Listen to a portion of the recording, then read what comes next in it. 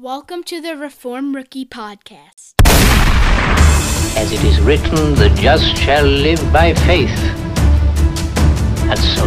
Worthy Vicar, do we find anything here of relics? By faith man lives and is made righteous, not by what he does for himself. Be it adoration of relics, singing of masses, pilgrimages to Rome, purchase of pardon for his sins, but by faith in what God has done for him already through his Son. Dr. Martin, if you leave the Christian to live only by faith, if you sweep away all good works, all these glorious things you dismiss as mere crutches, what will you put in their place? Christ. Man only needs Jesus Christ.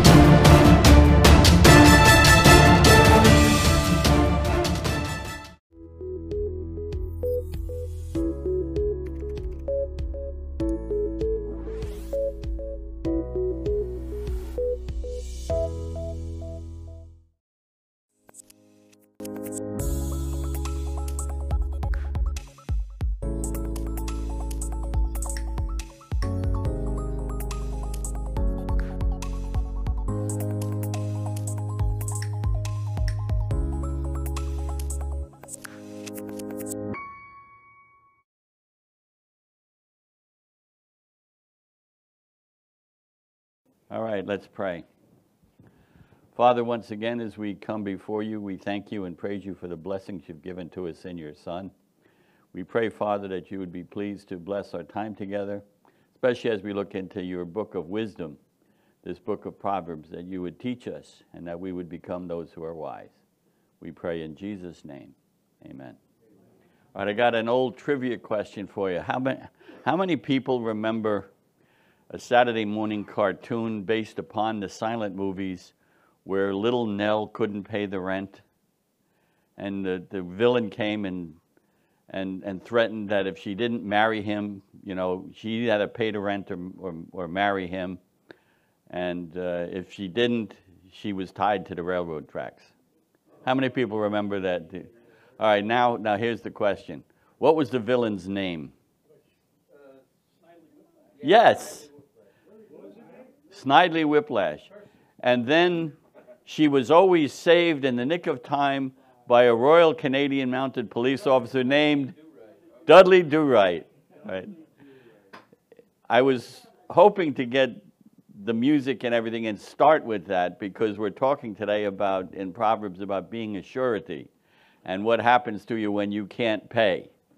All right, so, but I couldn't get everything together, so I figured I'd just tell you a little bit of it orally. But yeah, and they turned that into a Saturday morning cartoon, but it was very famous during the silent film era. Okay, so today,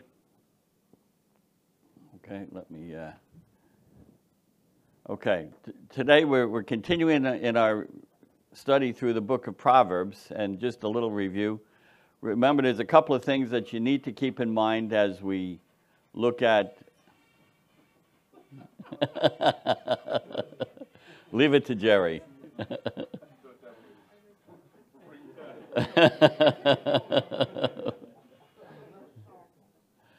All right, remember that Proverbs is wisdom literature, which means that it is to be interpreted differently than the rest of Scripture. All right, because wisdom literature speaks to us in general principles and actually is kind of a commentary on the law. All right, the purpose of the book is to make one wise, and wisdom is the ability to handle life with skill. That's kind of our working definition. If you're not reading the book of Proverbs on a regular basis, if you've never studied the book of Proverbs, you're actually missing a whole dimension of how to interpret Scripture. And Proverbs addresses all areas of life in a very practical manner. Okay? Now this morning we're going to examine the topic of being a surety. All right? And so we're going to start with our beginning text. Proverbs 6, verses 1 to 5, and I'll read it through. My son, if you have become surety for your neighbor, have given a pledge for a stranger, if you've been snared with the words of your mouth, have been caught with the words of your mouth, do this then, my son, and deliver yourself, since you have come into the hand of your neighbor. Go humble yourself and importune your neighbor. Give no sleep to your eyes, no slumber to your eyelids. Deliver yourself like a gazelle from the hunter's hand, and like a bird from the hand of the fowler. Now, just as a way of introduction, I've underlined a couple of words I just want to point out. Firstly, surety. This is a biblical word. It is a word that we continue to use, although not that much in our society. Given a pledge, that helps explain a little bit more what we mean by being a surety. But here's the practical application. Proverbs says that if you've done that, if you are a surety, you have been snared. You have been caught. And what should you do about it? Deliver yourself. All right? And then once again, deliver yourself. Now that's just by way of introduction. We're going to expand on these concepts. So you can easily see the urgency that Proverbs places on freeing yourself from being a surety. I mean, just the wording in those 5 verses alone, you can see the urgency that Proverbs places on it. So based upon the text that we're looking at, starting with, we're going to examine 3 points. First, what does it mean to be a surety? Second, is it wise to become a surety? And lastly, freeing yourself from being a surety. All right. So starting with free yourself, what is a surety? All right, that's our first point. A surety is a pledge or a guarantee, something along the lines of a security deposit. You could consider taking a loan being a surety, but only in a general sense. This is a little bit more specific. And in fact, later on in our study in Proverbs, we're going to come across how to handle money, not being in debt, those type of things. But this is something that's a little bit different, all right? It's related to collateral, but it's not exactly the same thing, all right? Collateral is usually like a one-to-one. In fact, you notice how a bank, if you go to take a loan from a bank, you have to prove that you don't need it in order to get one? That's kind of what they say, you know? Yeah, do you have enough money in the bank to cover this if you default on it? Well, if I had enough money in the bank, I wouldn't need this loan, you know? But so it's related to collateral, but not exactly the same thing. Collateral is something of equal or greater value, and being a surety is not. All right? A surety is a token signifying the intention to pay. Okay? For example, you don't see this too much anymore, but there used to be, if you were renting a tool or something of that nature, they wanted you to leave your driver's license. Like I say, with the advent of the credit cards and everybody having credit cards, they don't do this as much anymore. But I can remember as a young fella going to the tool rental place and my father giving him his driver's license, and they'd hold on to that. The value wasn't there, but the importance of it was there, and that's what being a surety is, being more like that. Another example, Paul and Silas in Thessalonica. Remember what had happened in Thessalonica and how did they get out of the jail, etc. And when they had received a pledge from Jason and others, they released him. This is the same type of situation. They received a pledge. And again, this was a common practice in the ancient world. You know where we still see this today? All of you who have ever been arrested, all right, if you had to post bond. Now, I'm sure nobody here has ever had to do that, but if you post bond, you're only putting up a small amount. You don't have to put up the whole amount unless you're a real risk, then they want full cash bail. But that's where they come up with the bail's bondsman idea. So it's still on the idea of being a surety.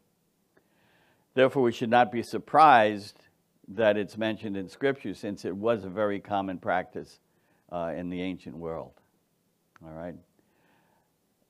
Now, God's law regulated the giving of loans and the practice of taking a surety from the poor. And a lot of people don't understand that. This is why there is so much poor teaching on this whole idea of loans and what a Christian should do or should not do, because a vast majority of the Christian church relegates anything other than the Ten Commandments to the Old Covenant, and it's not binding on us anymore. But God's law has a lot to say about how we treat people, and it's very practical. All right? So in Exodus 22, verses 25 to 27, if you lend money to my people, to the poor among you, you are not to act as a creditor to him. You shall not charge him interest. Isn't that interesting? To the poor specifically. Notice how God is always taking care of the poor. Pastor, you know what I just found out yesterday? The government, if I loaned you money, I have to charge you interest. I was not aware of that. That if you ever get audited, they'll look at you to say, no, you can't do that. You got to charge interest, and then you have to pay tax on the earnings of the interest. Directly against, what else is not? Yeah. To the poor among you, you shall not charge him any interest. If you ever take your neighbor's cloak as a pledge, now here's the part that gets more specific into what it means to be a surety.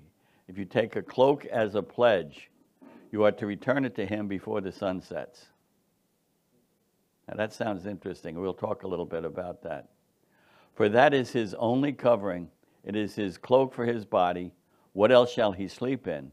And it shall come about that when he cries out to me, I will hear him. Why will he hear him? For he is gracious. Now notice, you might say, well, what is the whole purpose? The idea was that if you're lending money, and the idea was you could take something that was important to him, his cloak. But notice how even the law says that you had to give it back to him at night. So if it was an ongoing debt, you could take it again in the following morning, but you had to give it back again at night. Why? Because it was a necessity of life for him. It was doing great harm. So you can't do something to a person, even if they owe you money, that would cause that person harm of life, etc. Don't you find that interesting? And yet, yes. I keep thinking of a co-maker. I always thought that's what it meant. That falls into line with it. And I'm actually going to make a couple of statements about co-signing loans a little bit later. All right. But that is definitely part of what it means to be a surety. Being a surety is like being a co-maker, but it's more expansive than just that. Deuteronomy 24, verses 10 to 13. When you make your neighbor a loan of any sort, you shall not enter his house to take his pledge. You shall remain outside, and the man to whom you make the loan shall bring the pledge out to you.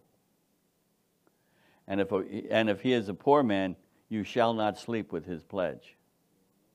Interesting. Can you see, I mean, even as we're going through this, how many people can honestly say you never really were aware that these things were in the law? It's very common, because it's not something that you're dealing with all the time, you know. But yet look how detailed the law gets. When the sun goes down, you shall surely return the pledge to him, that he may sleep in his cloak and bless you, and it will be righteousness for you before the Lord your God. Notice what it's saying. Look carefully at the words. It's a moral obligation. It's righteousness for you to do that, which means if you're not doing it, what is it? Unrighteousness, sin. Okay? So a loan of any sort can't go into his house. I will talk a little bit about that later. Deuteronomy 24:6. No one shall take a hand mill or an upper millstone in pledge, for he would be taking a life in the pledge. No one shall take a hand mill or an upper millstone. Why the upper millstone, and why does the law say you can't take his upper? Would it be all right then to take the lower millstone? Go ahead, Jerry. The lower millstone, you're not going to do. Exactly. But the upper one, how can he ever pay you back because he can't do his job? Exactly. The lower millstone is a huge stone. Nobody's going to pick it up. all right? But the upper millstone is what moves, the rotating. That's his livelihood. That's like sending somebody to debtor's prison. You're going to stay in here until you can pay. But how am I going to earn money? You know, it doesn't make any sense. Notice how God's word gives very practical reasons for how we're supposed to do business. Deuteronomy 24:17. You shall not pervert the justice due an alien or an orphan. Nor take a widow's garment in pledge. Some very specific do's and don'ts if you're one who is offering a loan. Notice the principle involved. The lender must not allow the borrower to make a foolish agreement. What happened with the last housing crisis? All right. The houses were inflated. Lenders, banks were giving out loans like they were peppermint candy. All right. Knowing full well the market was going to crash, people now owe more on their house than the equity that's in it. The banks are in violation of God's law for doing that. The banks should, but of course, what's the reason that they're doing it? It's greed. But the banks have the obligation, the lenders has the obligation to tell you, no, we're not going to give you this money because it would be foolish for you. Is that what we find in our society? We talk about this nation being under judgment because we see the gross immorality, the abortion debacle, you know, killing unborn babies, etc. But if you look, it's much more widespread than that. We're violating even all of these principles, even the principles of economics. We're violating God's law. Yes, Jerry? You know, it's interesting. They'll put warnings about alcohol, about cigarettes, you know, about things like that, about gambling, you know, and all that. Yet they won't give you a warning about credit cards and credit and borrowing and things like that. Yeah, in fact, with the what's the New York State Lottery? Hey, you never know. In other words, kind of enticing you to spend your money. Okay. So I'm just going to do a little brief summary of some of the law that we found so far. What's the summary? Can't charge interest on loans to the poor. Can't keep his cloak overnight. In other words, you can't keep something that the person needs for quality of life. And again, remember that this was the application to their society. There are many applications in our society other than taking somebody's cloak, because that we don't really do that too much anymore. All right? You can't take an upper millstone. It's his livelihood. Can't take a widow's garment at all. All right? And you can never go into a man's home. Now, let's look at the principles of the law based upon what we've just seen. Overriding principle, you have to be gracious to the poor. Can't take away a man's protection. Now, you can run rampant with that one. You're going to have to pry it from my cold, dead hand. You can't take away a man's livelihood or his sustenance. And in any fashion of that. Widows get special treatment. A man's home is his castle. So who knew that Ralph Cramden was really a theologian after all?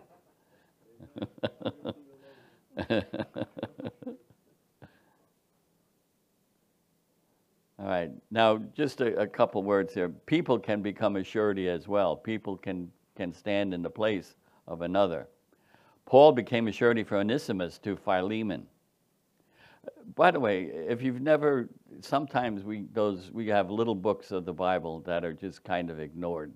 All right, Philemon is one of those books. It's a great book, and don't ignore it. All right, even though it's only one chapter long, but it's an important book. Look at what Paul says. If he's writing to Philemon on behalf of Onesimus, who was Philemon's slave, and he's sending him back, He says, if then you regard me as a partner, accept him as you would me. But if he has wronged you in any way or owes you anything, charge that to my account.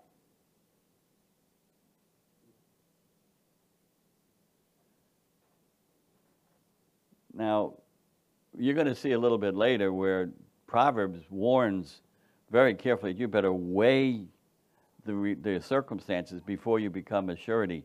And it's almost like negative. That doesn't mean that you can't. Paul, obviously, here is basing his becoming a surety on what? What's the principle here? Why would Paul violate basic general wisdom and become surety for Onesimus? Well, he has confidence, first of all, in Onesimus, and because of how Onesimus treated Paul. So, in my mind, he's not seeing a problem there because he believes that Onesimus, is how would you put it? He's proved himself. Sure. John? Merciful, that's what I see. Mm-hmm. Extending mercy. Yeah. Okay. As you've been reading throughout this whole thing, I see grace and mercy. Sure. And that's what we're supposed to be as Christians. It's not foolish, but Yeah. Well, the first thing, you hit the nail on the head, Onesimus is a brother. exactly. So notice the rules change for how we deal with brothers and sisters in Christ. You don't violate the basic rules, but you can extend a little bit more mercy. You still have to go through the whole thing. In other words, just because a person's a brother in Christ does not mean you should become a surety for him. There are still criteria because, let's face it, not every Christian is perfected. Right? In fact, how many of us are? But that's why Paul would be willing to stand, but Paul is going into this with his eyes wide open. And I'll talk a little bit more about that when I talk about co-signing loans. Do you have a... Well, I'm just looking at Proverbs. It seems like part of the emphasis in the first verses is becoming a surety for someone else. Yeah. As opposed to yourself, because you don't have as much control over whether you can vouch for them or not. So it's a neighbor, it's a stranger. With Onesimus, I mean, there is a sense of a risk there, but I mean, he's a brother. Paul's been with him long enough to vouch for his credibility as a believer. But he also has what kind of collateral? When he says Philemon, and just remember what you owe me. You're very Yeah. So he's got some ground for saying that, to say, listen, even if it cost him, even if it became a loss for him, just recognize what you gained in the long run. Hold that thought and bring it up again when we get to co-signing loans. Okay? But you're right on target with that. Judah became a surety for Benjamin. Remember when they came in and Joseph kept Benjamin, and he told Judah, says, I will stand in his place. Obviously, who's going to say that Judah did the wrong thing there? All right. But again, this is why it's so important that we understand wisdom literature. Wisdom literature is giving us the general idea and the general promises of God. It's not commands.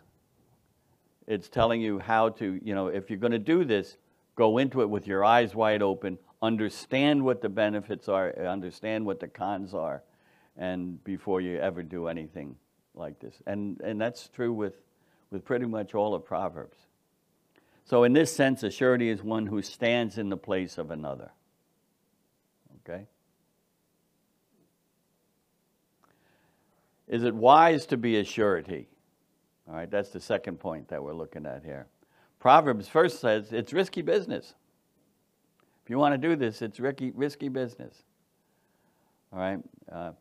He who is surety for a stranger will surely suffer for it, but he who hates going surety is safe. Notice, will surely suffer for it. In other words, there's a downside.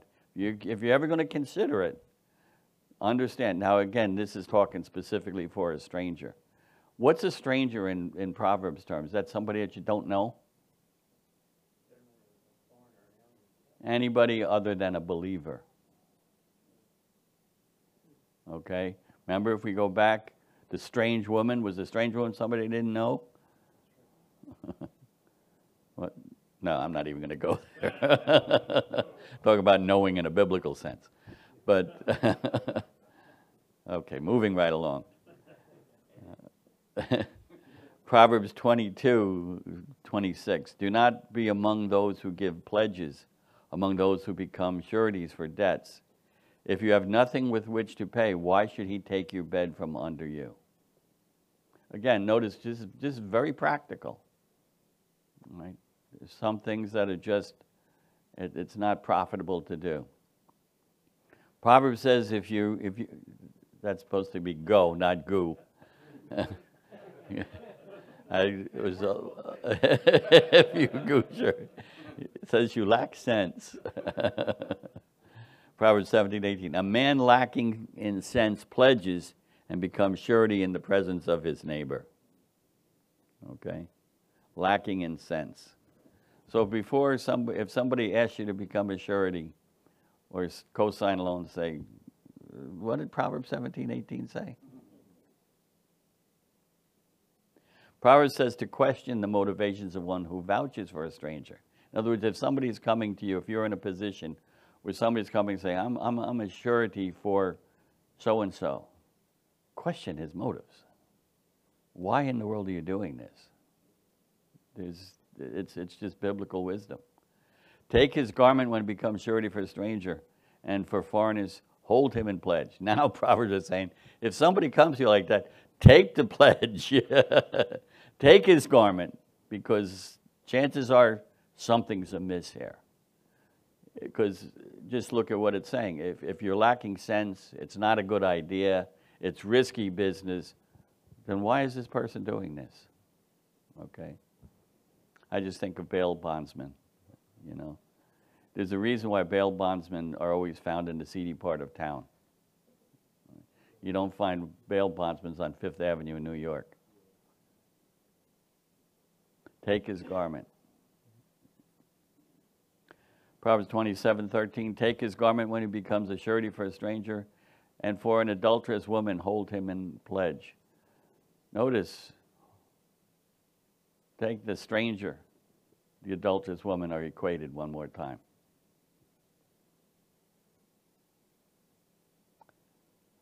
Some say to refuse to give unconditionally is unloving.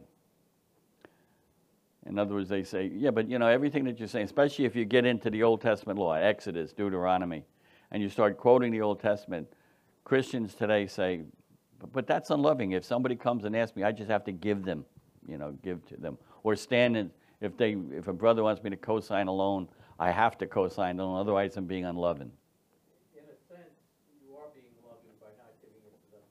Because if you give it to them and they waste it, or they go back and they get themselves in deeper debt or deeper trouble or whatever, you're not helping them at all.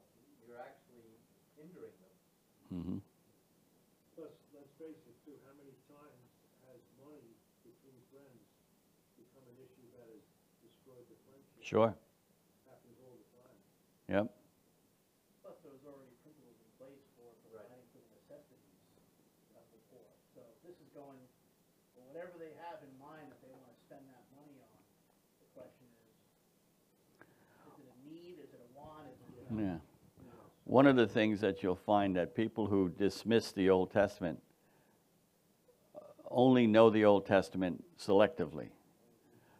Notice the next statement here says, look at the proximity of these two verses from Proverbs 17. This is Proverbs 17:17 and 17:18. A friend loves at all time, and a brother is born for adversity. Is there anything more gracious, more loving, more merciful than that statement? Anybody want to take a guess at what verse 18 says? A man lacking in sense pledges and becomes surety in the presence of his neighbor. I mean, write the very next verse. You know, you can't say that, you know, Solomon forgot verse 17 when he was writing verse 18. All right? No. What is Proverbs doing? Proverbs is giving you the balanced view of life. Yes, you have to be merciful. Yes, you have to be gracious. But you have to use wisdom even in your grace and your mercy. Some say to refuse to give is unloving. Proverbs teaches that generosity is tempered by prudence. And this gets back to what you guys were all just saying. You know, just to give unconditionally is not what the Bible says. Charity is commanded, not stupidity.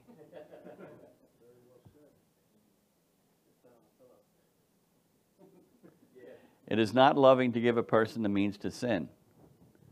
Brother comes up and he says, hey, can you lend me, I'm down on my luck, you know, and things are going badly for me.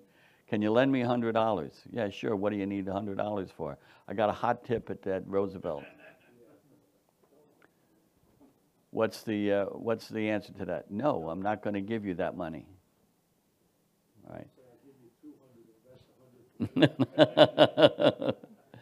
Only if you're a man lacking in sense.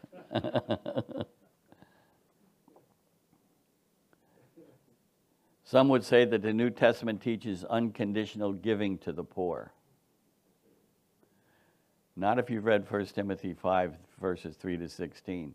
This is the portion, I didn't write it down here, but this is the portion of Scripture where Paul talks about who goes on the widow list. She has to be a widow indeed.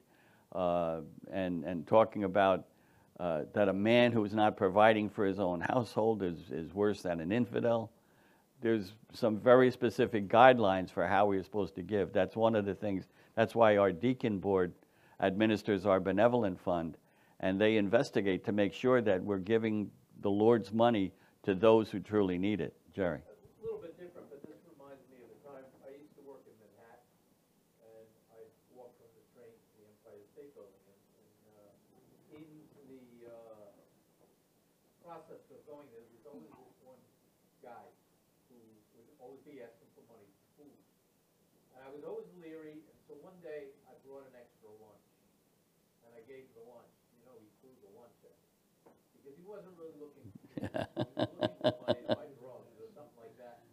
But this reminds me of that. Yep. I saw an article, like a news clip of a couple that was pulling down 6 figures panhandling. Oh, yeah. Living in the city. I know a kid who went through college panhandling. Mm.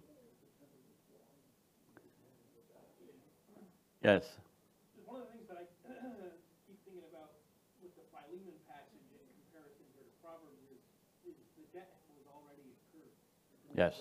Paul is at that point being gracious and giving charity to pay off the debt. Really, he's not loading himself with, you know, collateral or whatever.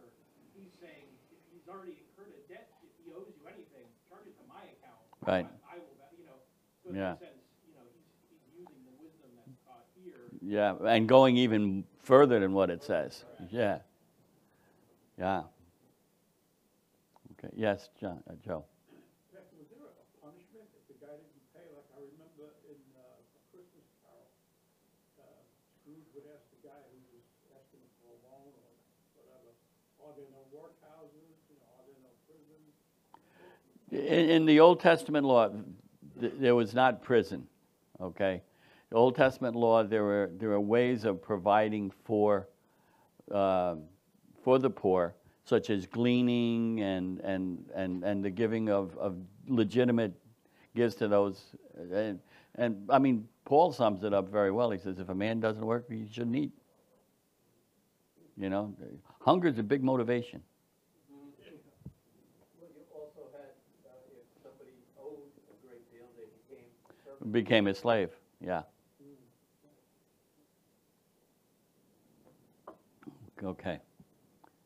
Okay, the practical wisdom of Proverbs is never at odds with the commandments of God. In fact, Proverbs can be viewed as a commentary on the law. If you want to understand how the law of God should be applied to a society, we're obligated in our country today to apply God's law to our society. As Christians, that's what we should be fighting for. But how do you do it? You don't just take it in mass from, talking about parapets on your roofs and oxes goring somebody. Those are principles to be applied to how our criminal justice system should work. All right? And you will find that Proverbs will give you a lot of wisdom in how to apply God's law to our modern society. All right? Such as, what about driving a motor vehicle? Well, when Moses was writing the law, they didn't have motor vehicles. But they did have oxes. They did have, other modes of transportation. Okay, does that make sense? So Proverbs is never at odds with the commandments of God.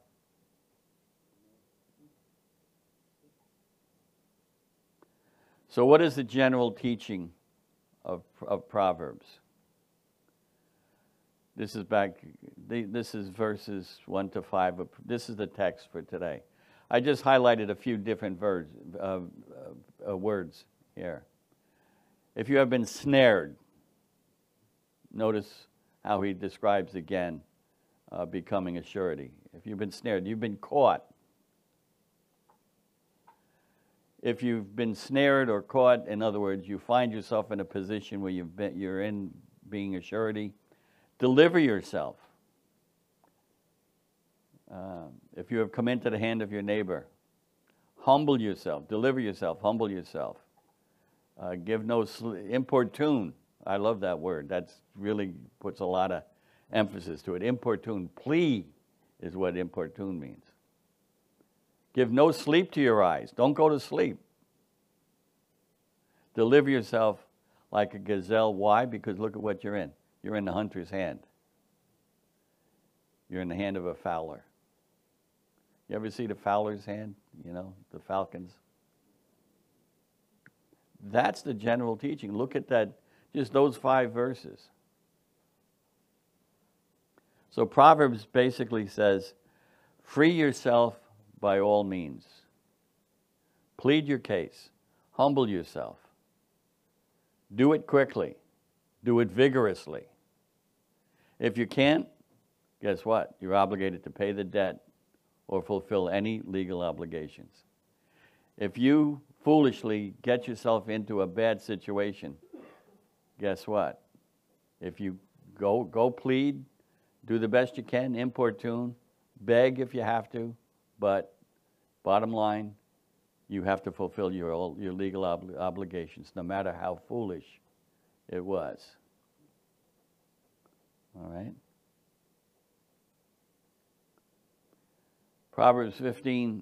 Psalm 15:4.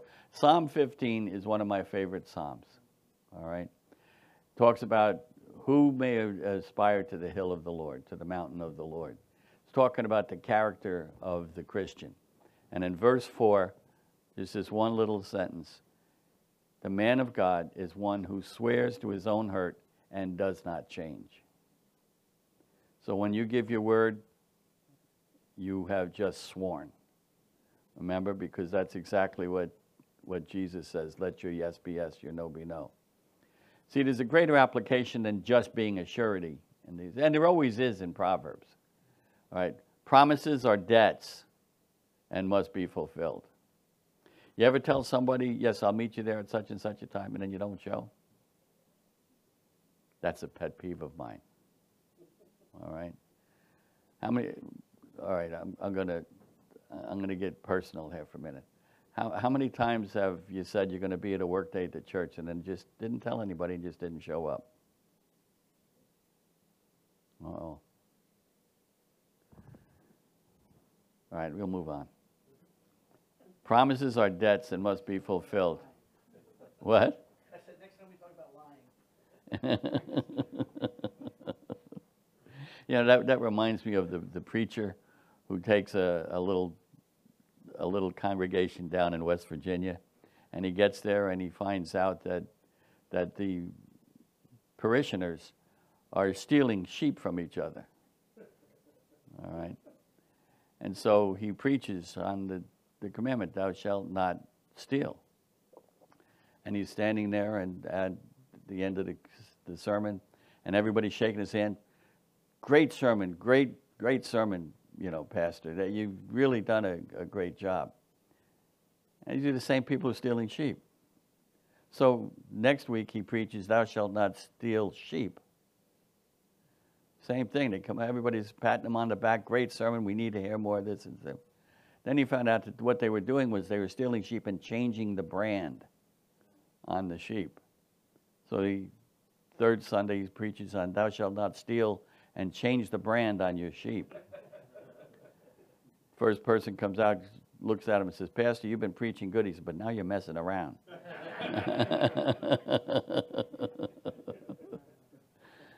All right. The Christian, in other words, should be known for his integrity. Swears to his own hurt, does not change. So there's some implications from the text. One, don't incur a debt you can't pay. Don't make promises you can't keep. Don't co-sign a loan you can't afford to pay yourself. Here's a principle. I've been asked this a few times. Is it wrong? You know, like I've had fathers come and say, you know, I know the general principle is don't co-sign loans. What about for my son, you know, or my daughter? You know, can I do that? It's not that co-signing a loan is necessarily sin. It's just that you have to understand it may not be wise. My rule of thumb is this. I would never co-sign a loan that I couldn't incur that debt without hurting my own circumstances. If it's going to hurt my family, because you have to take it. When you co-sign that loan, you have to understand that's my obligation now. And if he can't pay, I have to pay it. So and if you've gone through that, you have evaluated it, especially with a brother, and you're good with that, and that it's not going to affect your relationship with the brother if he can't pay. That's a big one. All right? Okay. Because there's a reason he couldn't get a loan without a cosigner. If you do get in over your head, humble yourself, work as hard as you can to fulfill your obligations as quickly as possible. Final thoughts or questions? Absolutely not.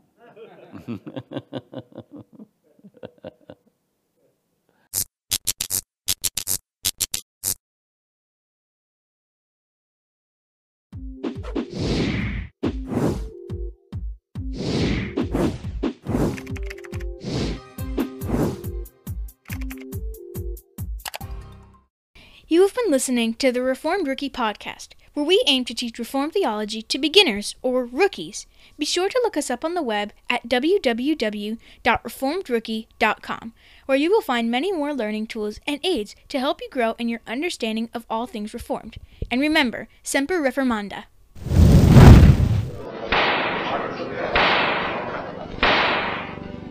Dr. Luther, are you prepared to retract these writings? In some I discuss faith and good works. If I were to retract these, I should be denying accepted Christian truths. Martin Luther, you have not yet answered the question. Will you recant, or will you not? Here it is. I am bound to my beliefs by the texts of the Bible. My conscience is captive to the Word of God. I cannot and I will not recant. Here I stand. I can do no other.